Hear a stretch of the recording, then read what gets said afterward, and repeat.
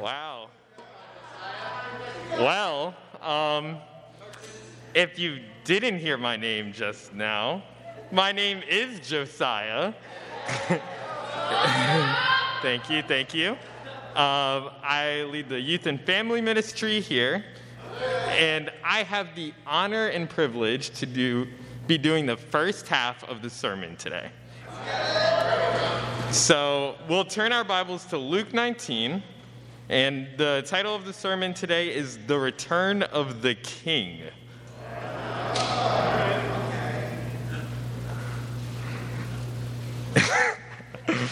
Oh, Sam. Okay. So we'll be picking up in verse 11. And, let me get there, actually. Okay, yep. In Luke 19, verse 11, it reads, "While they were listening to this, he went on to tell them a parable, because he was near Jerusalem, and the people thought that the kingdom of God was going to appear at once. He said, 'A man of noble birth went to a distant country to have himself appointed king, and then to return. So he called 10 of his servants and gave them 10 minas. Put this to work,' he said, 'until I come back.' But his subjects hated him and sent a delegation after him to say, 'We don't want this man to be our king.' He was made king, however, and returned home. Then he sent for the servants to whom he had given the money in order to find out what they had gained with it. The first one came and said, 'Sir, your mina has earned 10 more.' 'Well done, my good servant,' his master replied. 'Because you have been trustworthy in a very small matter, take charge of 10 cities.' The second came and said, 'Sir, your mina has earned 5 more.' His master answered, 'You take charge of 5 cities.' Then another servant came and said, 'Sir, here is your mina. I have kept it laid away in a piece of cloth. I was afraid of you because you are a hard man. You take out what you did not put in and reap what you did not sow.' His master replied, 'I will judge you by your own words, you wicked servant. You knew, did you, that I am a hard man, taking out what I did not put in and reaping what I did not sow? Why then did you not put my money on deposit, so that when I come back, I could have collected it with interest?' Then he said to those standing by, 'Take his mina away from him and give it to the one who has 10. "'Sir,' they said, 'he already has 10. He replied, 'I tell you that to everyone who has, more will be given, but as for the one who has nothing, even what they have will be taken away. But those enemies of mine who did not want me to be king over them, bring them here and kill them right in front of me.'" So, intense. So the first point is the king has chosen you. So this parable starts off by telling us its purpose, which is nice because there's a lot of parables that don't do that. Like, they just come out of the blue and you're wondering, okay, what is Jesus trying to say here? And then you have like 8 different interpretations. Like, if Jesus was feeling like a little like iffy, maybe he meant this, or what if the crowd was made of this people, maybe he was saying this. But this parable makes it nice and simple. He's saying, what was happening here was because they were nearing Jerusalem, some people were expecting some things to go down. They were expecting the kingdom of God to appear because he was coming close. And so Jesus then gives this parable where he talks about this man of noble birth who had this opportunity to become king, and then he needs his servants to take care of his business until he returns. So he picks 10 of them, gives them 10 minas each, demonstrating that he trusts them to utilize this money in order to continue to gain profit until he returns. When will this person return? It's unknown, to be honest. There's a situation about 50 years before when Jesus was saying this, right in the same area, where someone was going to be king, and it took 3 years for this to happen. And so, in this parable, the servants didn't actually know when the master was coming back. They just knew he will return. And when he returns, they want to have something for them. And so he comes back. Despite all of his subjects who hated him, that were like, let's sabotage him, let's send a delegation to ruin his kingship. Despite all that, he's able to come back.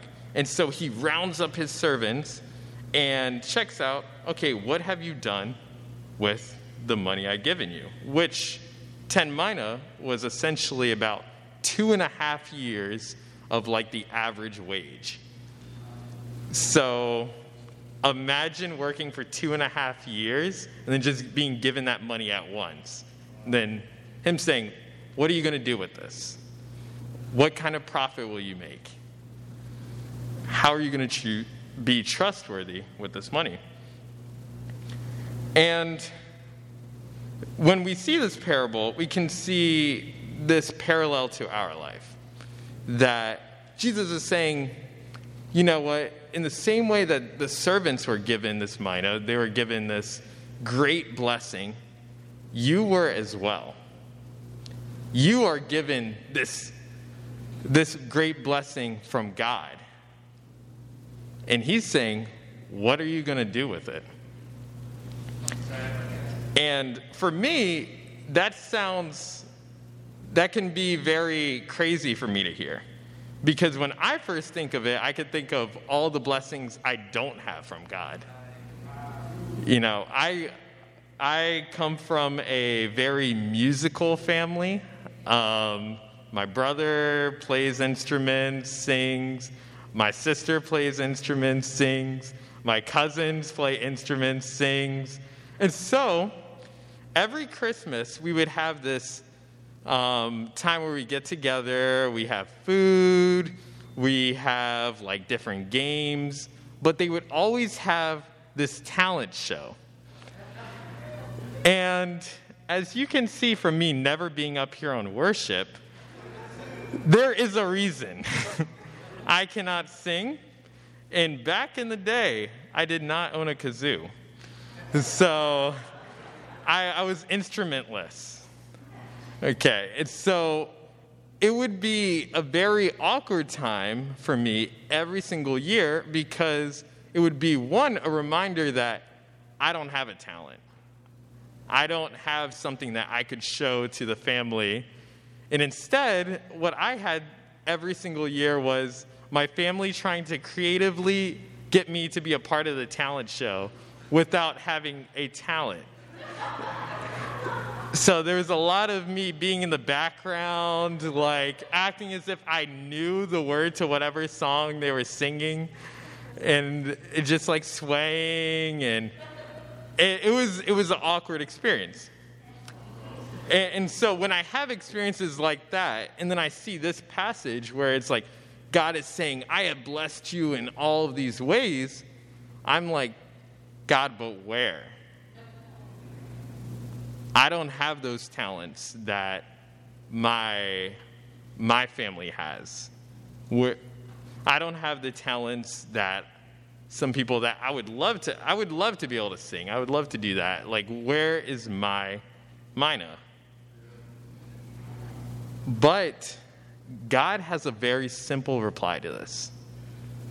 It's not me taking a 10-minute survey to go figure out what is your talent, what is your mina. It's God saying, I've chosen you. And because I've chosen you, I have given you mina. And And that's what we have to realize, is that we have been chosen by God, and because we have been chosen by God, God has blessed you. He only called the servants that he chose to go check out the mina. He didn't say, oh, the servants that I never gave mina to, let me see what you've done. But the ones that he chose, he was like, I have great expectations of you. I have great trust in you because I have given you something. And so, what does that look like? Maybe it is some talent for you, like singing, dancing. Maybe even like poems or art. Or maybe it's just a character trait. Maybe you have a great amount of patience. Maybe you are great at encouraging and you can just make some cookies for people on like a day that they're off, right? Or maybe you have time. And time, that is some mina right there. We could have probably all used a little bit more of that, right? And so we tend to just miss out on that and miss out on our mina. But what is your mina? What is the mina that God has given you? Because God did not give you 2 mina while giving someone else 10. We can sometimes be like, oh, God has definitely blessed this person way more than me. Well, the truth is, God has also blessed us equally. And that if we are feeling like, oh, I don't really have anything, then maybe we're missing out on some of the blessings that God has given us. And one important part that we can sometimes also miss in this parable is that when he gives the people mina and they prove to be trustworthy, there's also this instance where he gives them even more responsibility. And I think for us, when it comes to the church, and we can be like, okay, yes, God has given me this way to impact the church, to help out, right? Whether it's you're super encouraging. Maybe you're the person who gives people like cookies. But what's so interesting is all they did was just increase the amount of money, and then he was like, here's territories to go run. Like, that is a crazy jump. That is like you make cookies for someone, and they're like, have you thought about being the pastor? Like, wait, where did this come from? All I did was make cookies. But in the same way, maybe we have found our mind. Maybe we found ways to go help and serve and things like that, the people that we know. But maybe we need to also take a second to think, does God want to give me even more? And when we see opportunities to do even more, we don't have to be like, oh, but I've not had anything close. Because as we see in this parable, these people went from just making some more money to running cities. That's the kind of jump that God wants to make. That he wants to give you more. He wants to give you the honor of working for him in some spectacular ways.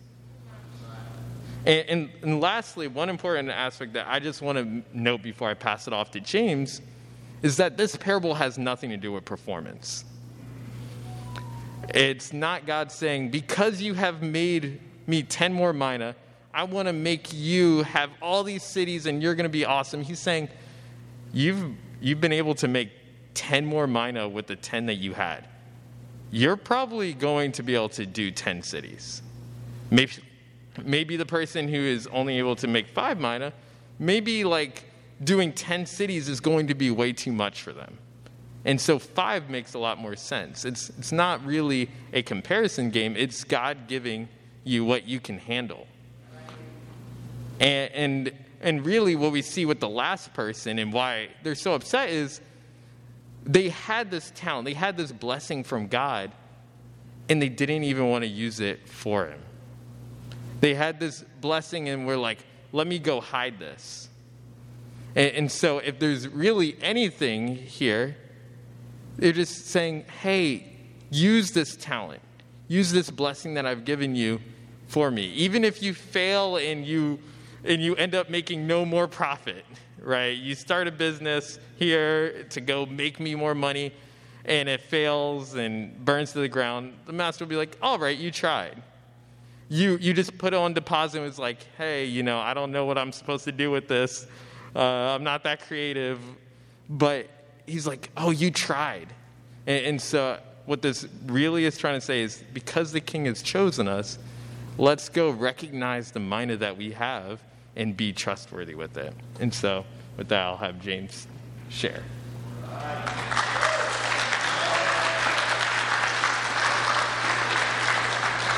And I'm grateful for Josiah and Morgan and the way that they lead the youth and family ministry. I think they've been doing a great job. They took over in the middle of COVID and have been just serving nonstop in that ministry and really exemplifying the idea of being trustworthy with what they've been tasked with. And I appreciate that. This passage is all about being trustworthy. And what Josiah was saying made me think of an illustration I often use in Bible studies, and it's about the man who bargained with God. I usually share it with the verse that says, if anyone wants to be my disciple, they must give up everything that they have. We know that verse. We know that verse as a key component of discipleship. Well, I kind of tell this story of the man who read that and said, okay, well then I'll give up everything. And then God kind of appears there and says, okay. And so the guy's like, oh, you really want everything? And God's like, yeah, that's what you said, right? So he pulls out his wallet, gets all his cash, and says, there you go. That's everything. I'll have to, go to the ATM later and get some cash, but it's worth it because I want to serve you. And God goes, oh, you got a debit account? And the guy's like, oh, okay, I see. You meant everything. Okay, let me go over. And God pulls out, a square, the adapter for the credit card reader. And he's like, okay, all my checking account, that's to you. I'll definitely have to pull from savings, but I want to give everything to you. And God goes, you got a savings account? And the guy goes, wow, you really meant it, huh? Everything? And so then he passes that over, puts in the account number, whatever, right? Passes it over to God. I don't know how I'm going to pay for my house this year or this month. I don't know how I'm going to, pay my mortgage. God goes, you got a house? I'll take that too. The guy goes, what? I'm going to have to live in my car. You got a car? I'll take that. He goes, what is my family going to do? How's my family going to survive? God goes, you got a family? I'll take that too. What am I going to do? All I have left is me. God goes, I'll take that too. And he takes him, and then the man ends up with all of his stuff, all of his money, all of his family, all of his relationships and meaningful interactions that he has. And God says, I'm going to send you back now, but I want you to live knowing that all of this belongs to me. That none of this stuff is actually yours. All of it is stamped with my name. And the way that you are to live is in recognition that all of this stuff, all of your life now belongs to me. And to me, that's kind of what the story is saying. The mina that's handed out is the king's, or the soon-to-be king's. And it belongs to the king. And we've got to recognize that what we have from God belongs to God. And we must prove faithful or trustworthy with that. This passage is all about being trustworthy. There were servants in this story who were faithful. They understood the assignment. In Matthew's account, the words are, well done, good and faithful servant. We love that phrase in our fellowship, right? Well done, good and faithful servant. Why? Because we want to hear that at the end, right? At the end of days, we want to hear, well done, good and faithful servant. Yesterday, I got to celebrate 17 years as a Christian. 17 years ago, yesterday, I was baptized. Also, happy spiritual birthday to Josue. There's Josue. We share the same day, which is cool. Amen.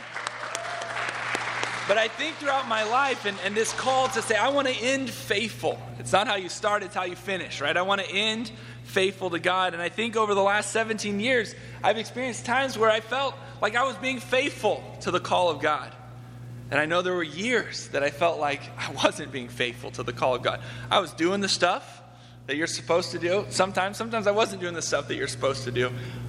But I know there were times where I wasn't being faithful. And yet, the goal is to persevere through those times and to finish strong, to finish faithful.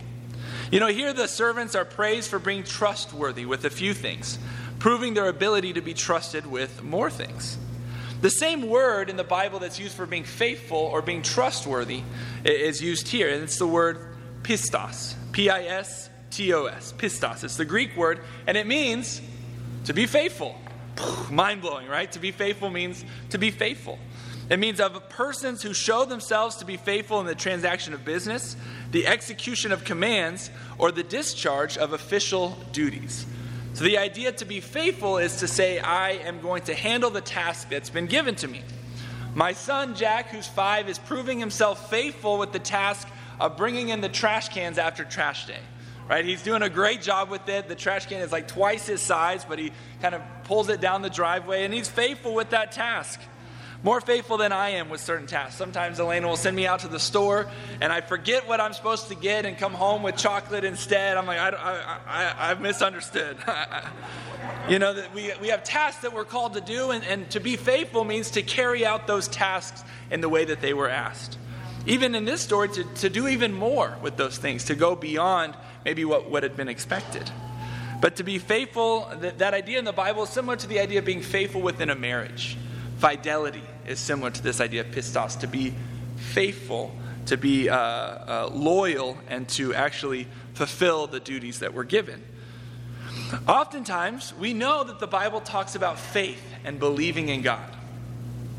But sometimes I think we, or kind of our Christian society, thinks that faith in God just means, do I believe that God exists? Do I believe that Jesus is the Son of God? And let me check that off. But true faith isn't simply a cognitive acceptance of there being a God, but true faith is being faithful or loyal or trustworthy with that reality. And there's a difference between the two. In fact, James, the book of James, calls this out. He says, even the demons believe that there's a God. They have that checklist faith. But I'm calling you to action, calling you to obey. Real faith is tied to obedience, tied to loyalty, and tied to belief. All of those go together when the Bible talks about faith. And so that means for us that real faith isn't simply belief, but it's being trustworthy, right? And that breaks down kind of the definition of you have proved faithful with a few, and now you're going to get more. And so we as God's people, as Christians, want to strive to live faithfully. Something that's cool is this word pistos is also used in talking to Thomas. When Thomas is doubting that Jesus really rose from the dead, in John 20, Jesus says, hey, touch my side, touch my hands, and feel the hole so that you can be trustworthy. Not just so you believe cognitively that I rose from the dead, but that belief will then turn into service to me. Which is exactly what Thomas goes and does. And he brings the gospel to India, and he dies most likely by being speared to death. And it's an amazing story just thinking about that. But this word is also used in Ephesians chapter 1 and Colossians 1. When these letters are written to the Christians, it says, to the faithful in Ephesus, to the faithful in Colossia. Again, it's not just those who cognitively believe, but to those who are trustworthy with the message that they have received. And even in 2 Timothy 2:2, Timothy is instructed to entrust to reliable men. That word reliable, same word, pistos, faithful, people who can carry out the task that is given to them. So it's all throughout the Bible that if we're going to be Christians, we must be faithful, we must be loyal, we must be obedient and fulfill the task that God has given us. What does that actually look like? What does it mean to be trustworthy? Well, this story tells us that it means to recognize what you've been given and to also recognize what is expected from that. And I appreciate what Josiah was saying. It's so easy to operate in a scarcity mindset. That's what Elena and I call it, where you're aware of what you do not have. You're aware of the scarcity of your time, of your resources, of your energy to give to other people. Whatever it is, we're aware of what we don't have. But to be trustworthy recognizes what we've been given from God. And it's not just our talent, as Josiah said. It's not just our skill set, but it's literally our one another relationships is a mina or a task that's been given to us. All that we have is a responsibility given from God. The things that we have, the experience even that we have. Maybe we've experienced trauma in a particular way. Well, that becomes then a responsibility to go and help others work through their trauma, or to go and learn through how can I cling to God in this time. All that we have becomes a responsibility then to prove ourselves trustworthy with. And sometimes, again, I get burdened by expectation. I get burdened by the things that I know I'm supposed to do. But that's often when I don't see the task before me as something given by God. Right? I'm aware of what I need to do instead of what God has given me to fulfill the task. And that points to this idea of the power of reframing. Right? If we really recognize that the king has entrusted us with certain things, it then reframes the task given us, right? That we realize that God has offered this to us, and it then changes our perspective. So we want to be faithful, right? I think in this room, we're like, amen. Being faithful, that's what I'm here for. That's what I agreed to when I said Jesus is Lord. But let's talk a little bit more about why we want to be faithful.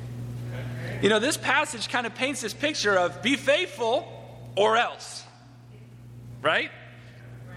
And we kind of glaze over that last line. Then he called the enemies and he had them killed before him. We're like, okay, let's go back to the Father running to the Son. I like that story. We read this parable, we're like, what? But we got to understand a few things about this parable to get the right motivation for why we want to be trustworthy with what we've been given from God. You know, this man in the story, the nobleman, is not necessarily representing the heart of Jesus. This parable is told to illustrate a principle that was accepted, as Josiah said, in the world today, that you're going to be given something by a king or by a ruler, and you are expected then to take that responsibility and prove faithful with what you've been given. That's the illustration that Jesus is using. He's not using this parable to explain the heart of God, because Luke, as the evangelist telling the story of Jesus, this heart of Jesus would be out of character in the other parables or the other opportunities that show the heart of Jesus. So what's being said here is not, you better be faithful or else, but rather pointing to a greater reason to be faithful. Pointing to a much greater king. A king whose kingship does not need to be questioned. A king who, yes, goes away and comes back fully king, and does silence his enemies, of course, but does so in a much different way. Let's check out the rest of this story in Luke 19, verse 28. All right, Luke 19, 28. So after he tells this parable, we see another scene involving a king. Verse 28 says this: After Jesus had said this, he went on ahead, going up to Jerusalem. As he approached Bethphage and Bethany at the hill called the Mount of Olives, he sent two of his disciples, saying to them, Go to the village ahead of you, and as you enter it, you will find a colt tied there, which no one has ever ridden. Untie it and bring it here. If anyone asks you, Why are you untying it? Say, The Lord needs it.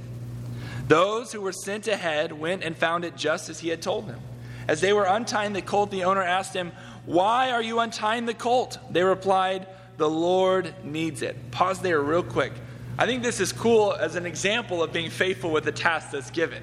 Right? I'm sure they were like, really? That's how we're supposed to respond? But they were faithful to the words of Jesus and did as he said to do, and it worked out. Which I think is kind of cool in the middle of this story. Some of the details there point to the idea of being trustworthy.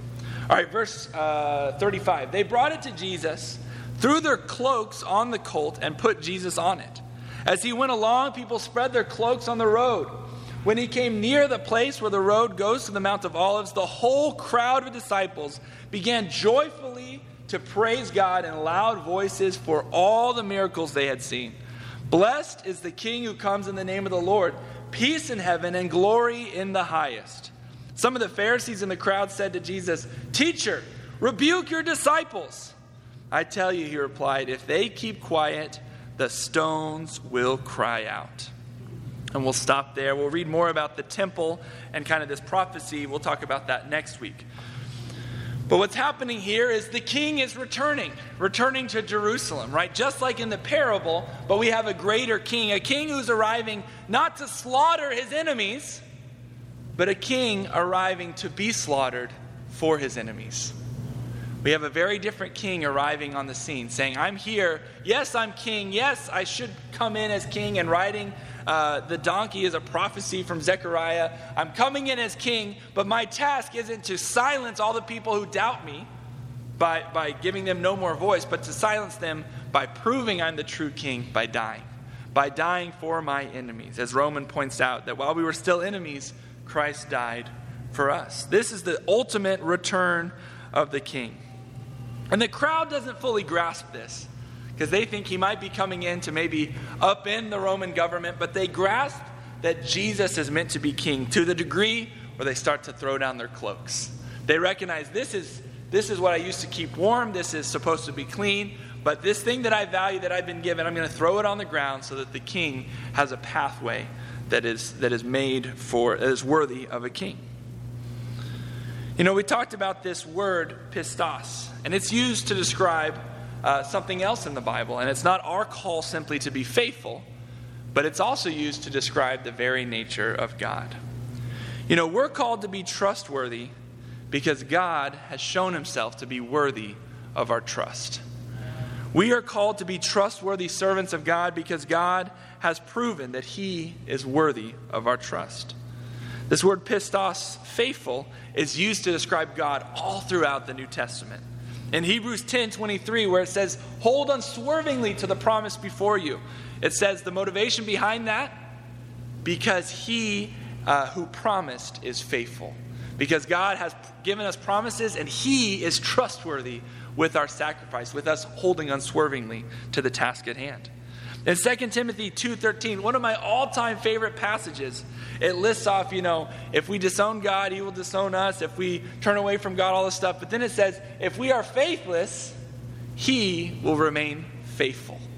Same word. As we lack faith, as we struggle in our journey, he will remain faithful. I remember, 5 or 6 years ago, looking at this passage with Sam Williams. The night before he got baptized, and he was wrestling with, do I really want to make this decision, this commitment? He's like, what if I fail? What if I run into problems? What if I doubt later on? And we looked at this passage that while we might be faithless at times, he will remain faithful. And he goes, let's go. Let's go. And the next morning he's fired up and was baptized into Christ. Amen. But that mindset that, we're going to fall on our face, but God will never quit on you. God will never stop being faithful. And 1 Peter 4:19 describes God as a faithful creator, that he's been faithful from the beginning. And this is God's description. And why do we need to be trustworthy? Because we have a king who is worthy of our trust. We have a king who is faithful and trustworthy for us. He isn't giving up on you. He isn't quitting. He's not looking for plan B because you're not working out. And he has not changed his mind about you. We see this lived out in the disciples. The disciples are the servants here in the story who've been given the gospel message from Jesus. And what do they do with it in the very beginning? They squander it. They all flee. They all run away. They all prove not faithful with the task given them. And Jesus says, all right, forget you guys. I'm going to die for somebody else. No, he says, I'm going to continue to die for you. I'm going to restore you. And I'm going to continue this call for you to be faithful. I don't know where you're at in your journey right now. Maybe you feel like, man, I'm faithful, I'm ready, bring it on. Well done, good and faithful servant. Maybe you feel like, man, I feel a little down. I feel like recently I know the task before me, but I'm not living faithfully. And we can get stuck in that mindset and actually get ourselves stuck. But instead, picture God being faithful to you in that time. And saying, I haven't stopped trusting you. I haven't stopped entrusting you with these things. And the call is still the same. All it takes is a decision to be faithful. He is worthy of our trust. In our finances, he is worthy of our trust. Yeah, we need to trust him, but not just because we better trust him or else, but because he's worthy. We can trust that God will meet our needs and supply our needs. When it comes to dating, when we're feeling alone, choosing to not date in the world, but to date other Christians, we can do that because we trust God's promises that God will fulfill not always what I want, but God knows what I need. And I can trust that God is worthy of that trust and fall through. When it comes to committing and making a decision to become a Christian, to become a disciple, we can trust that I don't know what the future holds. I said it's been 17 years. I could not have predicted what the past 17 years were like, and many people can relate to that. But I trust that God is carrying me through it all. If you're wrestling with the decision to get baptized, with the decision to commit to God, know that God is worthy of your trust along the way. When it comes to confessing sin and not knowing what's going to happen, if I finally get open about this thing that's been dogging me, we can trust that openness is always better than closedness, that living in the light is always better than the darkness, and that God is worthy of our trust. And even when it comes to working on the relationships, we've been in a COVID world for the last 2 years, and it has in some ways pulled us apart at varying degrees, right? We've gotten great maybe in our small groups to varying degrees, but we're a lot of different ministries right now. We're working on being a family again. But that takes work, and that takes trusting that I don't know the result of putting in the work necessary, but I trust God. Why? Because he's worthy of my trust. I'm going to fight for those relationships, and I'm going to pursue the kind of relationships that God is calling me to. Why? Because he's worthy of our trust. We have a king who is worthy of our trust. So much so, by the way, that he says that if the crowd stop praising Christ, stop praising Jesus, that even the stones will cry out. That even if we don't recognize the worthiness, creation sees the worthiness of God. We see this actually in a kind of a strange story, in the story of Cain and Abel. When God confronts Cain for killing his brother Abel, he says, the ground is stained with your brother's blood, and the ground cries out. And what's cool about that is that nature will speak truth. And here it says that you can't stop the praise of God. Why? Because he's our creator. He's our God, and he is worthy of our trust. And even creation sees that. The stones cry out because he is our king. I think a huge part of being trustworthy is praising God. This passage kind of points to that, right? That if we are going to be trustworthy, and not just because of fear, because the king is going to come back, but if we recognize our glorious king and we praise him for who he is, then we're going to be trustworthy with the things that he's called us to do. When we acknowledge that he's 100% worthy of our trust, it's a lot easier to put our trust in him. We see this in the story of Shadrach, Meshach, and Abednego. Right? They were faithful. If you know their story, they were pulled out from Babylon, and they were pulled out from Jerusalem, and they were under Babylonian rule. And they were told, if you don't bow down to this statue that's not God, statue of Nebuchadnezzar, you're going to be thrown into the fiery furnace. And they're confronted several times on it, and they say, you know what? You could throw us into the fire, but our God is going to deliver us. And then they go, and even if he doesn't, we're still going to go in, right? And there's this faith that almost doesn't make sense. God's going to deliver us, but there's like this escape clause. But even if he doesn't, we're still not bowing down, right? And there's this shameless audacity that says he is worthy of our trust, whether it works the way I want it to work or it doesn't. He is still worthy of our trust. Whether it goes how I want it to go, whether it happens the way that I would love to see it happen, he is worthy of our trust. What have you been entrusted with? Think about that for a second. Really think about it. What kinds of things have you been entrusted with? And not just your musical ability, not just maybe your job, not just, maybe the surface level, but take it a little bit deeper. What are some of your experiences that God has entrusted you with? What are some of the meaningful relationships in your life?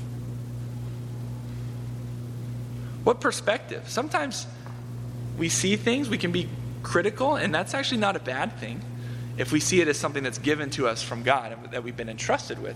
Because the things we're critical of can actually help us be part of the solution. Right? And so that's something that maybe God has entrusted you with, is a perspective that might be a little bit different. That can be a good thing. So what has God entrusted you with? Then pause for a second and think about just how cool that is. That God has seen you, to Josiah's point, as worthy of trusting you with whatever it might be. And it might be a really, really challenging situation in your life. But God has deemed you worthy of that trust. Just as he is worthy of our trust, he has given you something and trusted you, which means you're worthy of that. Even the king in the story trusted these servants with the mina, with this amount of money. God has entrusted you. Not, as a nobleman from the story, but as King Jesus. As the king on the cross, the king of the comeback story. He has entrusted you. And the secondary question to what has God entrusted you with is, what does God expect you to do with that? And really lean into that. Not what does church say, not what do you think, not what is comfortable to you, but if you were to sit down with God and God were to say, I've entrusted you with these things, and here's what I want you to do with them. What would that conversation be like? Would you be like, okay, but no, I'm going to do my own thing? Or if God were to tell you truly what he expects you to do with what he's entrusted you with, what would you do? What decisions do you need to make today to proclaim that God is worthy of our trust? Challenge for us this week, by the way, the challenge from last week kind of carries over, and that was to grab a meal with someone you wouldn't normally eat with, right? That was a 2-week challenge. That continues on. But the challenge for today isn't, okay, go and work really hard with what you've been entrusted with. Go and change this. Go and work on this. Go deal with that relationship challenge, although those are all good things to do. Challenge for us as a church this week is simply to praise him, to recognize who God truly is. Because if we recognize what is true about God, our lives will match that truth. If we recognize that God is worthy of our trust, living a trustworthy life will become second nature. If we're working on being trustworthy over and over and over again, we'll feel that burden. But if we just look at God as someone who's worthy of our trust, the trustworthiness will follow. The view of the king affects what we do for the king. The view of the king affects what we do for the king. I'm going to close out with the psalm here that was mentioned by the crowd. And that's Psalm 118. And we'll pick up in verse 15. This is what the crowd is saying as Jesus is walking through the city. Our trustworthy God. This was a song written of kings long ago. And verse 15 it says, "Shouts of joy and victory resound in the tents of the righteous. The Lord's right hand has done mighty things. The Lord's right hand is lifted high.